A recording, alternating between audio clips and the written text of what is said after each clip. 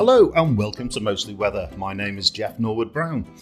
The other day, looking out the window, I noticed a jet going by incredibly fast towards the south coast. I looked the aircraft up on an app, because of course I did. It was travelling 546 miles an hour, which is pretty fast for a passenger jet. So I knew it must have been in the jet stream, and that jet stream must be flowing north-south across the UK that day. And I only knew this because of my work at the Met Office, and that got me thinking, what weird facts do me and my colleagues know because of where we work? Joining me today, our custodian of weather history and archivist who doesn't like snakes, it's Catherine Ross. Hello, Jeff. Operational meteorologist, seafarer and extreme weather advisor, Penny Tranter. Hello there, Jeff. And broadcaster, meteorologist and innovator of products, Helen Roberts. Hi, Jeff. We've all been challenged to bring to the table several weird facts we think you may not know. So let's start with witchcraft. Catherine. Thank you, Jeff. So, did you know that weather forecasting was outlawed as a form of witchcraft and sorcery by Henry VIII? That's because it involved looking into the future. What the weather might do was one thing, but if you could do that, you might also be able to look into the future of the king. That was a rather less popular idea. What's slightly more interesting is that the Witchcraft Act wasn't fully repealed until 1951. The Met Office was founded in 1854, and I'll let you do the maths. So, yeah, I mean, I think the last witchcraft trial was in the 1950s. Maybe it was Forecaster. Yeah, well, yes, I could imagine it would be. But yeah, and one of the facts I've got as well is that up until very recently, we used crystal balls to do the forecast in the form of Campbell-Stokes sunshine recorders. Does anybody remember a Campbell-Stokes? So we still have them come into the archive. They're still in use. They're still around, yep. Yes. Much sought after, I have to say. But these are just look like a crystal ball in a cradle, which would focus the sunlight as it travelled around the sky, burning a piece of cardboard. And then you could take the cardboard out at the end of the day and then count how many hours of sunshine we had. A little bit more sophisticated, but not as elegant these days. And we just use electronic equipment to measure sunshine, but that's how it was done for quite some time. I still remember that lovely smell of the charred slightly cardboard. charred cardboard. Yeah, counting up how many hours there'd been. I thought they were absolutely fantastic bits of kit until I tried to get the cardboard out one very, very rainy night in the Falkland Islands when it was blowing a gale. And yes, it was just falling apart in my hands, you know. So fortunately, there wasn't much sun to count that day.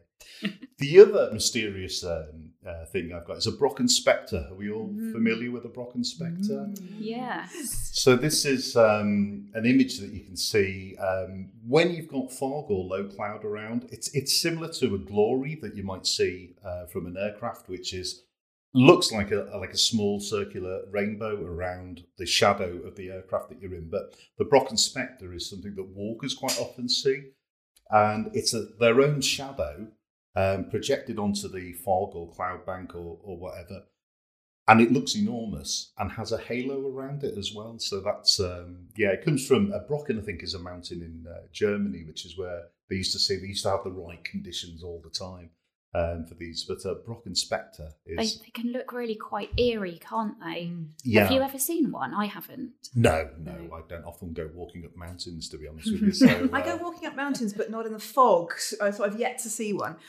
Yeah, but we need the sun behind you to project it. But apparently, your brain can't quite work out what it is, so it looks enormous and imposing, your own shadow. You know, so Brocken Spectres are a very curious name for what would you call it? A meteorological event? Phenomenon. A phenomenon, yes. A meteorological phenomenon. Gosh, there's a lot of syllables in that. So, which leads us on to weird names of things, Penny. Did you have one on dog days? Yes, I did. You may have heard of dog days, particularly in the summer. I don't know if you've heard of them. Yeah. Do you know what they are? I don't. No. It's Dog Day Afternoon, the film, isn't it? No, I don't think it's got anything to do with the film, although I haven't seen the film. Right. So I've read it in books. It's from the Latin, and I'm not going to pronounce the Latin because I'm not very good at languages, but it literally was translated into English as puppy or dog days.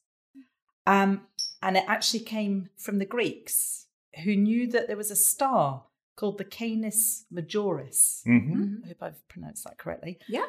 Which included Sirius, the Scorcher, and also the Dog Star. Yeah.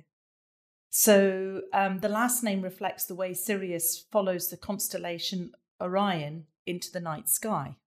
Sirius is by far the brightest proper star in the night sky. Mm-hmm. Okay. Yeah, you can always pick it out, can't Yes. you, on a clear night? Yeah. Oh, they're serious. Yeah, exactly. Along with, several planets and things like that. But it caused ancient astronomers in Greece to take note of it around the world, including Greece. So in Egypt, its return to the night sky became known as a precursor to the annual flooding of the Nile and was worshipped as the goddess Sopdet. But it also became known as the precursor of the unpleasantly hot phase of the summer. So when we talk about dog days of the summer here in the UK, we're referring to those really oppressive, sultry, humid days that we get at the height of the summer. Right. And we might get, sort of a few of them before we have the classical thundery breakdown that happens with the Spanish plume, which obviously comes in from the south. So that's where the phrase dog days actually originates from. Right, so it's nothing to do with wilting dogs or anything like that. No, although dogs don't like hot weather, so I guess they would wilt. Yeah. No, originally it didn't, but I do think, you probably will see some dogs sort of lying there panting and... Yeah, it reminds me of Indian summer, which we've touched on before now. We have, And I always thought it referred to the subcontinent, and I can feel producer Claire's eyes boring into me now. So I will mention that an Indian summer is a sudden return to heat after the first frost. There we go. I've got a thumbs up. So I have learned something. But it actually comes from North America. And it should really be, Native American summer and not Indian summer. But yeah, so that's a misnomer that I was corrected on a few years ago. Anybody got any animal facts at all? Oh, I can do animals. Go on. Except for snakes, maybe. Go on, Indy. So one of them might be ships' captains used to make detailed logs of their voyages around the world. And until about the mid-1800s, they weren't used for anything. They just got put into rooms and stored there. And then it was around about the 1840s. It was actually, the first meteorologists, although not necessarily known by that name, started thinking, well, actually, if we gathered all the information in these logs together, we could start working out what goes on in patterns around the oceans. They were mostly looking for sort of climatology, how strong is the current, which way is the wind blowing, can we find the trade winds, that kind of thing. But what they also found was that most of those captains also made a note of the birds and the animals and the other sort of things they saw. And they saw whales and they made a note of the whales. And they would find that at certain times of the year, the whales were all found in the southern Atlantic, and other times they were all found up near the Arctic. And they suddenly realised that whales were a migratory species, which they'd never known before then, because nobody had ever put all of the information together.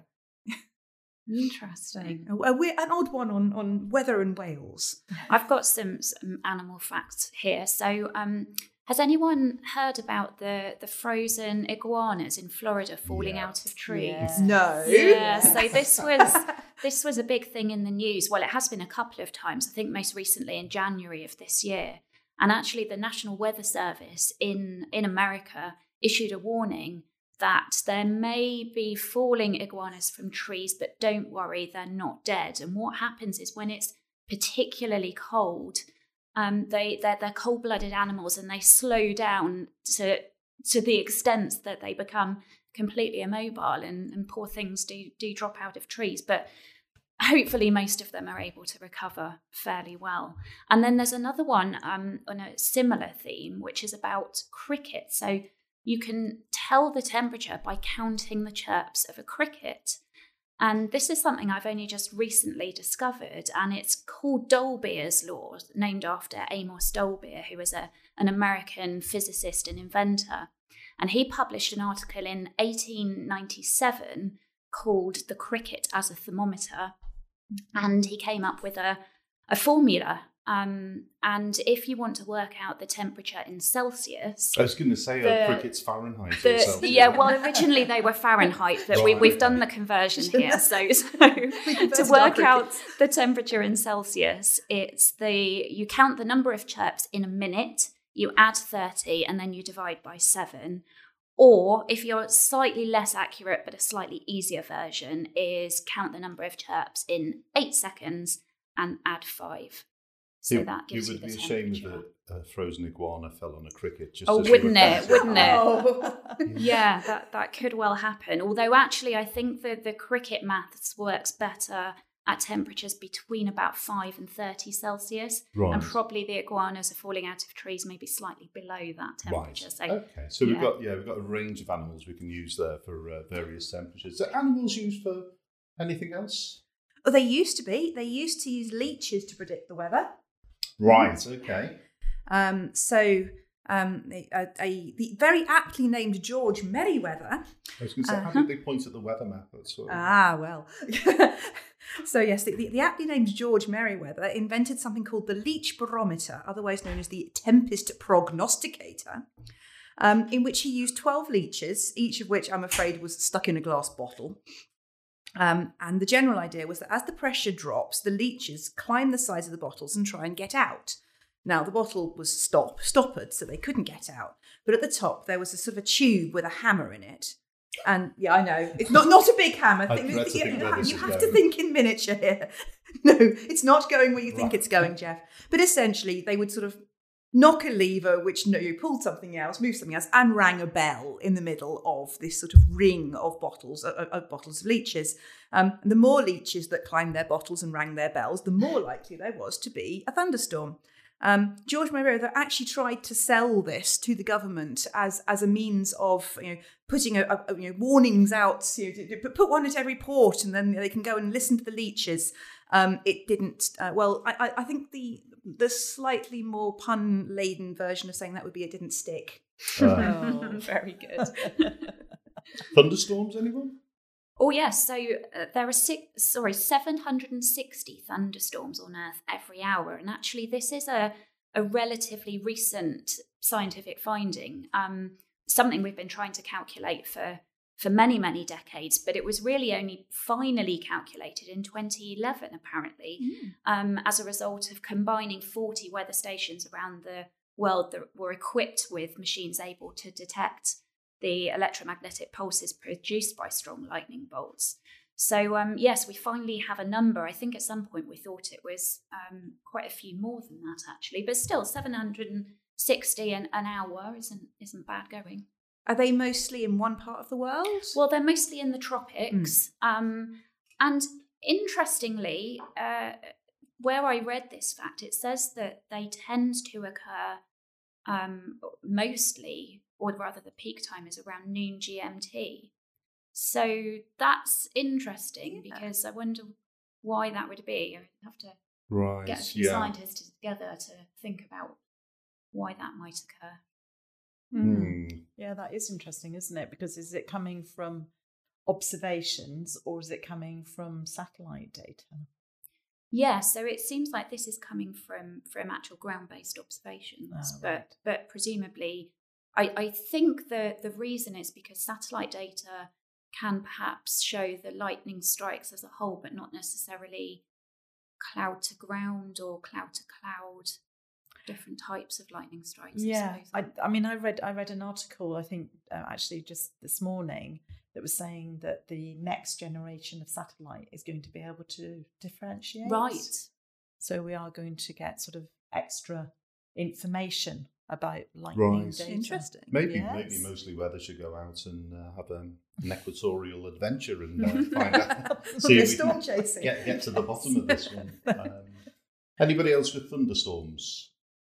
Not particularly thunderstorms, but one that might be interesting is that the first meteor storm warnings were issued in 1861.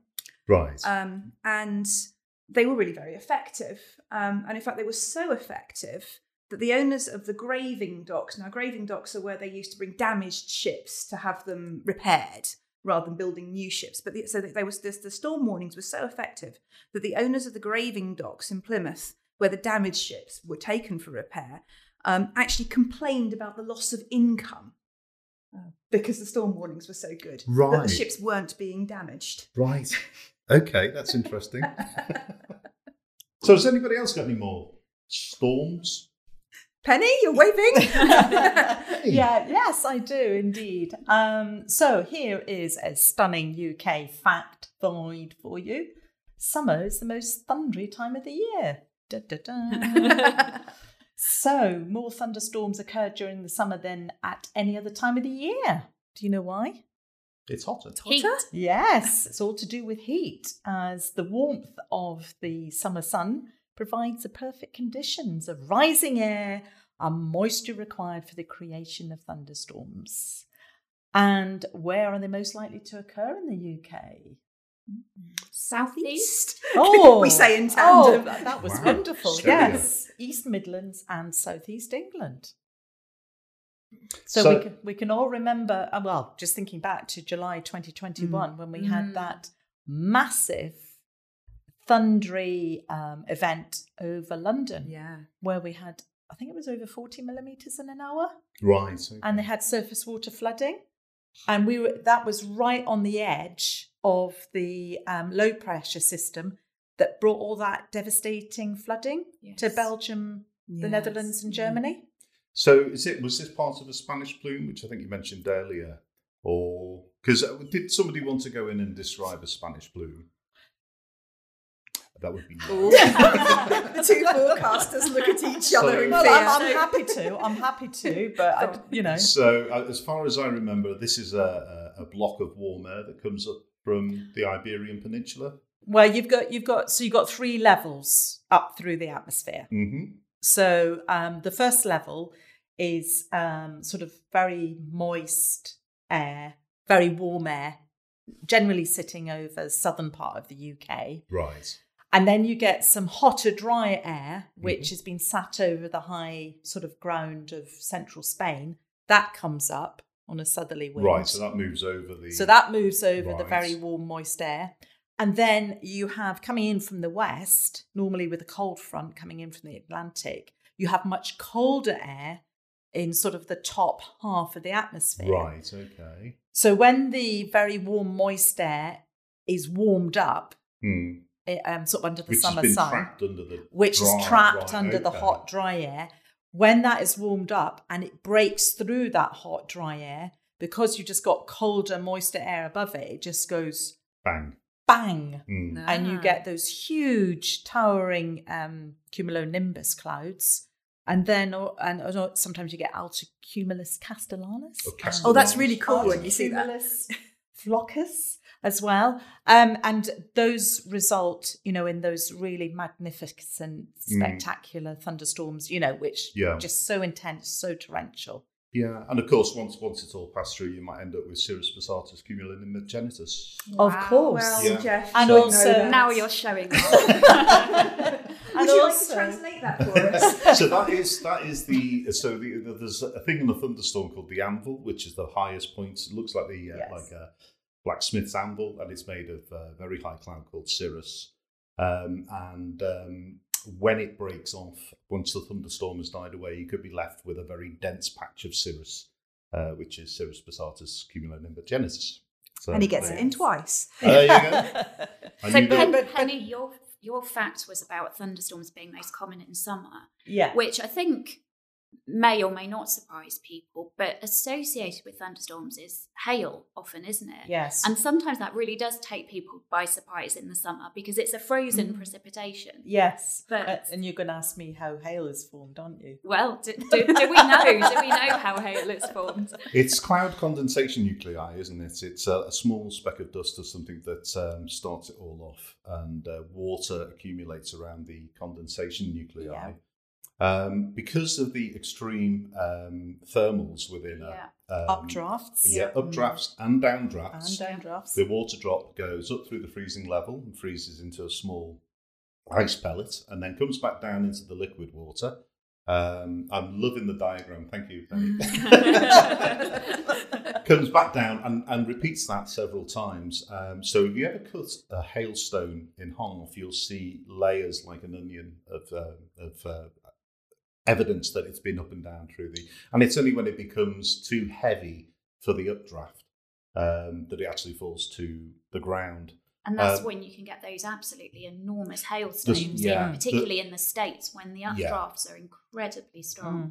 So, I mean, there's lots of footage on YouTube of people's swimming pools and things, being absolutely destroyed and trees and that sort of thing. But even in this country, there was the Ottery hailstorm when...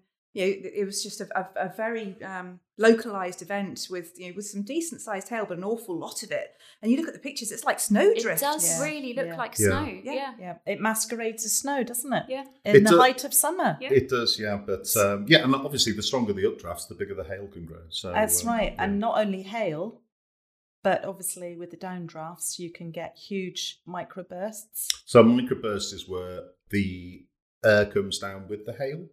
And is in and spreads out. Your miming is wonderful. So this is terrifically dangerous for aircraft because even when they're trying to climb through a microburst, the air is coming down, and it can come down so fast that no matter how much they pull back on the yoke, they are not going to climb. So and has been the cause of a few accidents.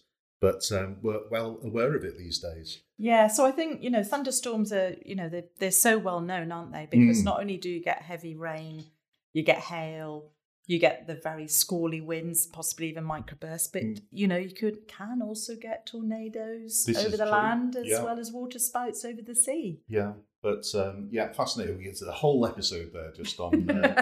Just on that. And this is why aircraft don't fly through thunderstorms unless you happen to work on a research aircraft, and then you seem to head for them for some reason. I don't know why, because it looks interesting. But of course, the other fact is that most rain starts as snow and just melts on the way down. And it's only in the winter when it fails to melt that you actually get snow on the ground. If it's cold enough, yes. Yeah, so... Yeah, because I guess you could assume it was the other way around, that most... snow starts as rain and freezes on the way down, but that's not the case. It can do. Yeah, in extreme examples. And I guess you can get freezing rain, which is very dangerous. And I think that's what Graupool is. Isn't it? It's rain that's frozen around a snowflake. Graupool, yes, and then proper freezing rain is when the rain falls as liquid water, but then freezes on impact with an extremely cold surface, and that's when you get that black ice. Yeah. We had instances of it in Beast from the East a few years back. And they get, I think, I can't remember where it was now, but it was somewhere in Europe next to a lake where the wind comes off the lake and blows the lake water, and it freezes instantly. Yes. And it's like 2 foot thick on cars and things that are parked along the lakeside, So I remember we had some freezing rain here in Devon. What we did a year or a couple of years ago. Yeah, that was 2018 because it was literally it was sheathed over my car, and it was great fun trying to get into it. It's almost impossible, isn't it, to do anything about it or with it? You just have to wait until it melts. You really can't get through it. So, touching on snow, did we have a fact about snow?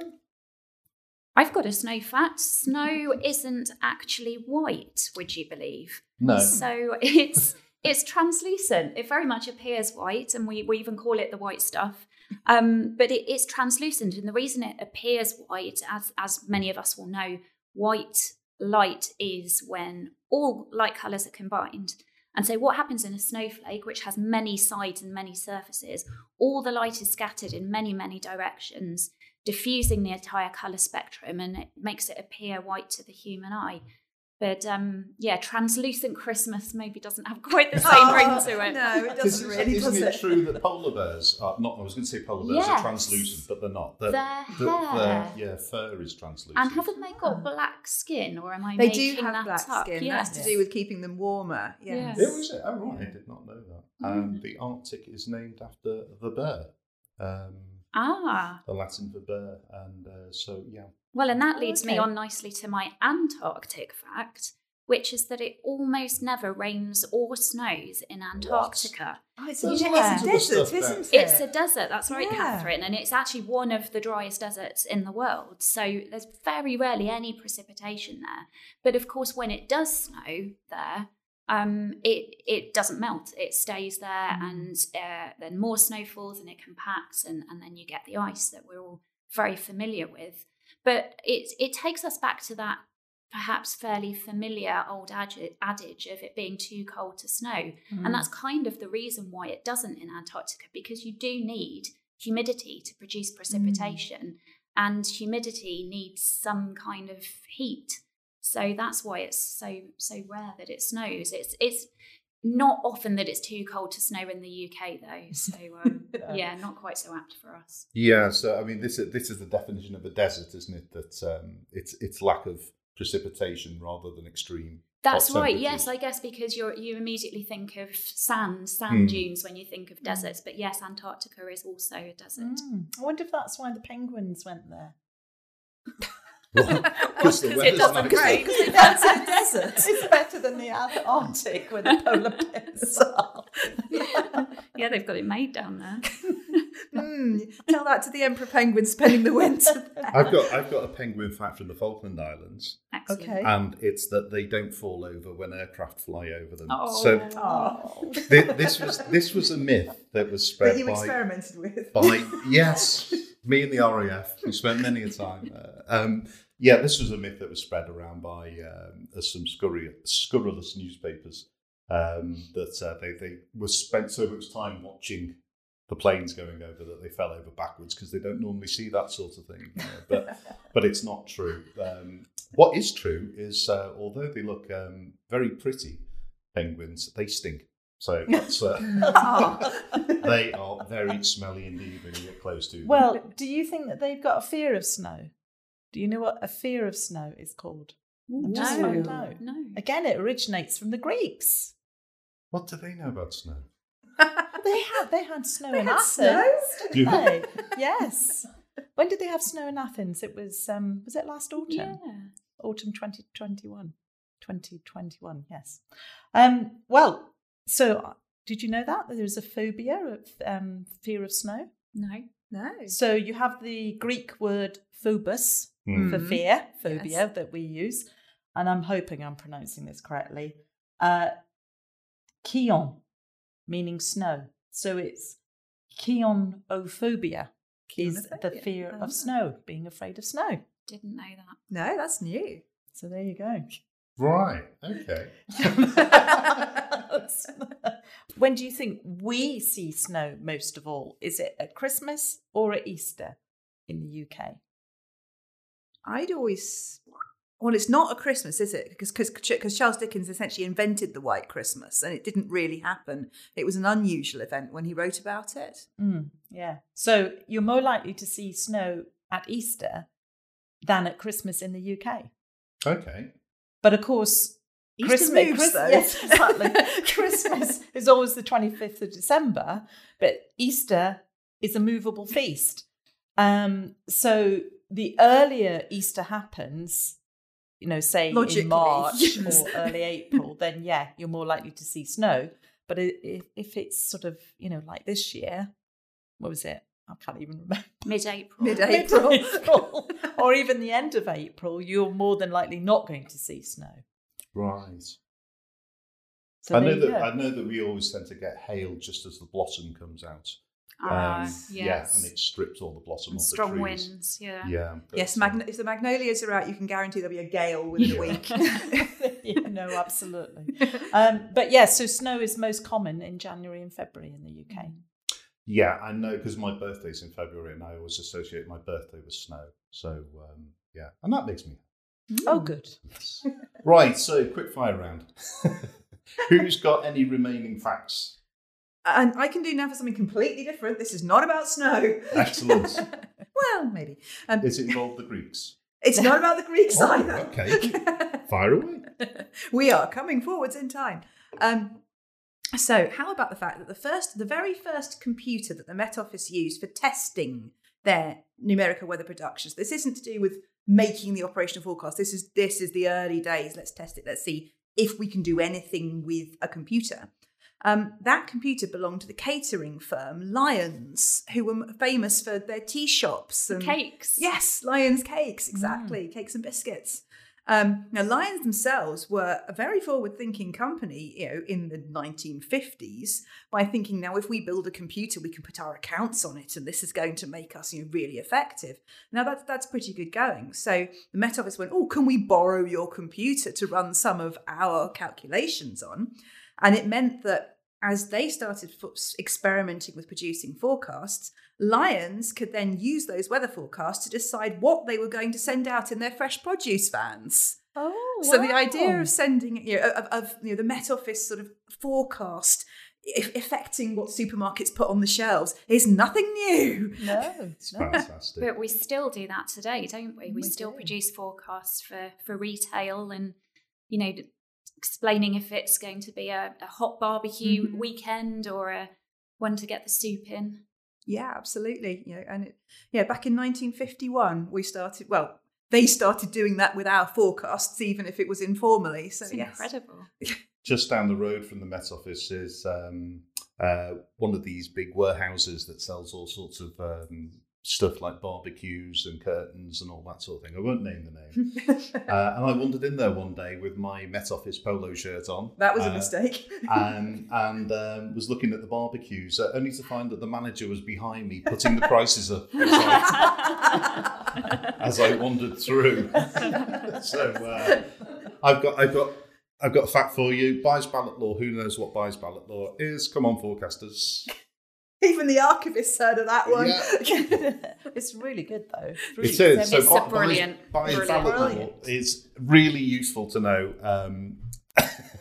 Well, not at all useful to know if you're a member of the public, really. But if you stand with your back to the wind in the northern hemisphere, the low pressure area is on your left. And the high pressure Is on your right. Yeah. So that's useful for everybody. Who knows who buys ballot what? Well, his name, let's see, it's a double barrel surname, buys ballot. It's just one person. It's not like Rolls Royce, two people like I'd assume. He was christened Christophorus Henricus Didericus buys ballot. Wow. So Wow. yeah, I'm going to have to get a few more names now to beat Yeah. that. Yeah, even more than you, Jeff. And Latinise the ends of them, of And course. Jeffficus. I quite like that. Yeah. So right. Next fact. Oh, okay, I've got one. So the total mass of the Earth's atmosphere is about 5.5 quadrillion tons, which sounds a lot, but it's roughly only 1/1,000,000th of the Earth's mass. And if you have a normal-sized globe, then the atmosphere would be just 2 coats of varnish on top of Wow. On top of a Wow. desk. Only 2 desk coats globe. on a desk globe. Hmm. Wow. That's amazing though. Yeah.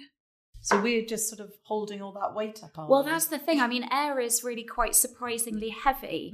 So at the moment, we've all got the weight of the atmosphere weighing down on us. And the reason we don't feel it is because the atmosphere is fluid.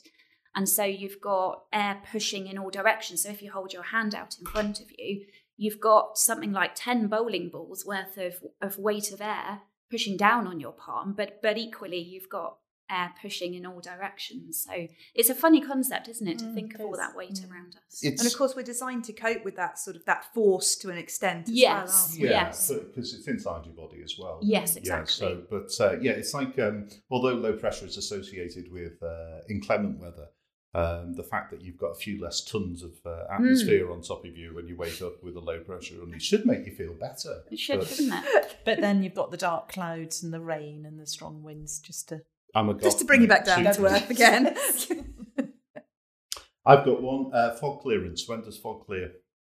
Oh, yes. This is another good sort of this- boys ballot so type rule, this isn't is- it? a Yeah. good one. Yeah. This a is good one. there's all sorts of caveats associated with Yes. this one, isn't there? So if fog is going to clear in September, the 9th month, it will clear at 9 o'clock. In October, the 10th month, it will clear at 10 o'clock, and so on until midday in December.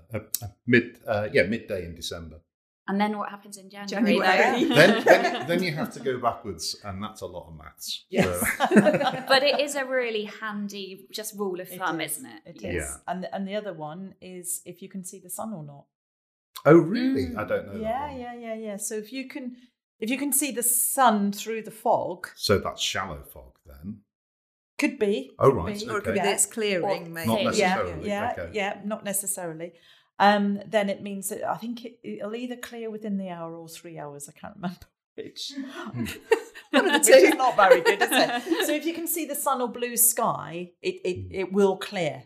If Yeah. you can't see the sun or blue sky, then it might not clear. Yeah, so we have colour states, don't we? That on The military. airfields in the military, they describe this. And I remember somebody I knew once got a phone call from an RAF person and said, "When can we go flying?"